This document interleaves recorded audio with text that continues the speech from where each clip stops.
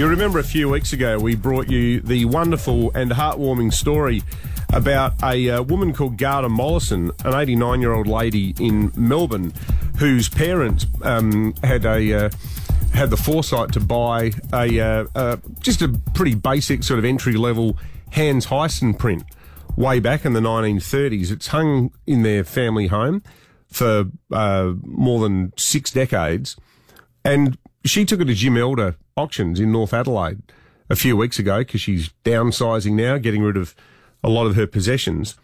And he took the frame apart to tart it up a bit and get a new frame put on it. And when he did it, he discovered that there was another second secret Hans Heysen painting behind it that was even more highly fancied by art experts than the original. Well, I can tell you that yesterday, through Jim Elder, there in North Adelaide, wonderful guy Jim, that went to auction, the one on the front, which was of a pine tree on the Murray, sold for $4,500, which is nice.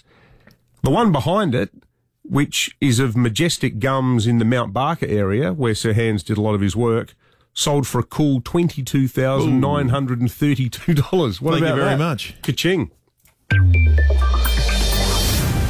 12 after 8, Premier Stephen Marshall, good morning to you. Good morning. I'm just going home just to check behind the frames of anything I've got hanging up, and I might head down to Mum's on the weekend and do the same. Get the screwdriver out on the back of anything hanging in the Marshall family home. Don't think there's any Hans Heysen, so I'm pretty sure of that one. So, Premier.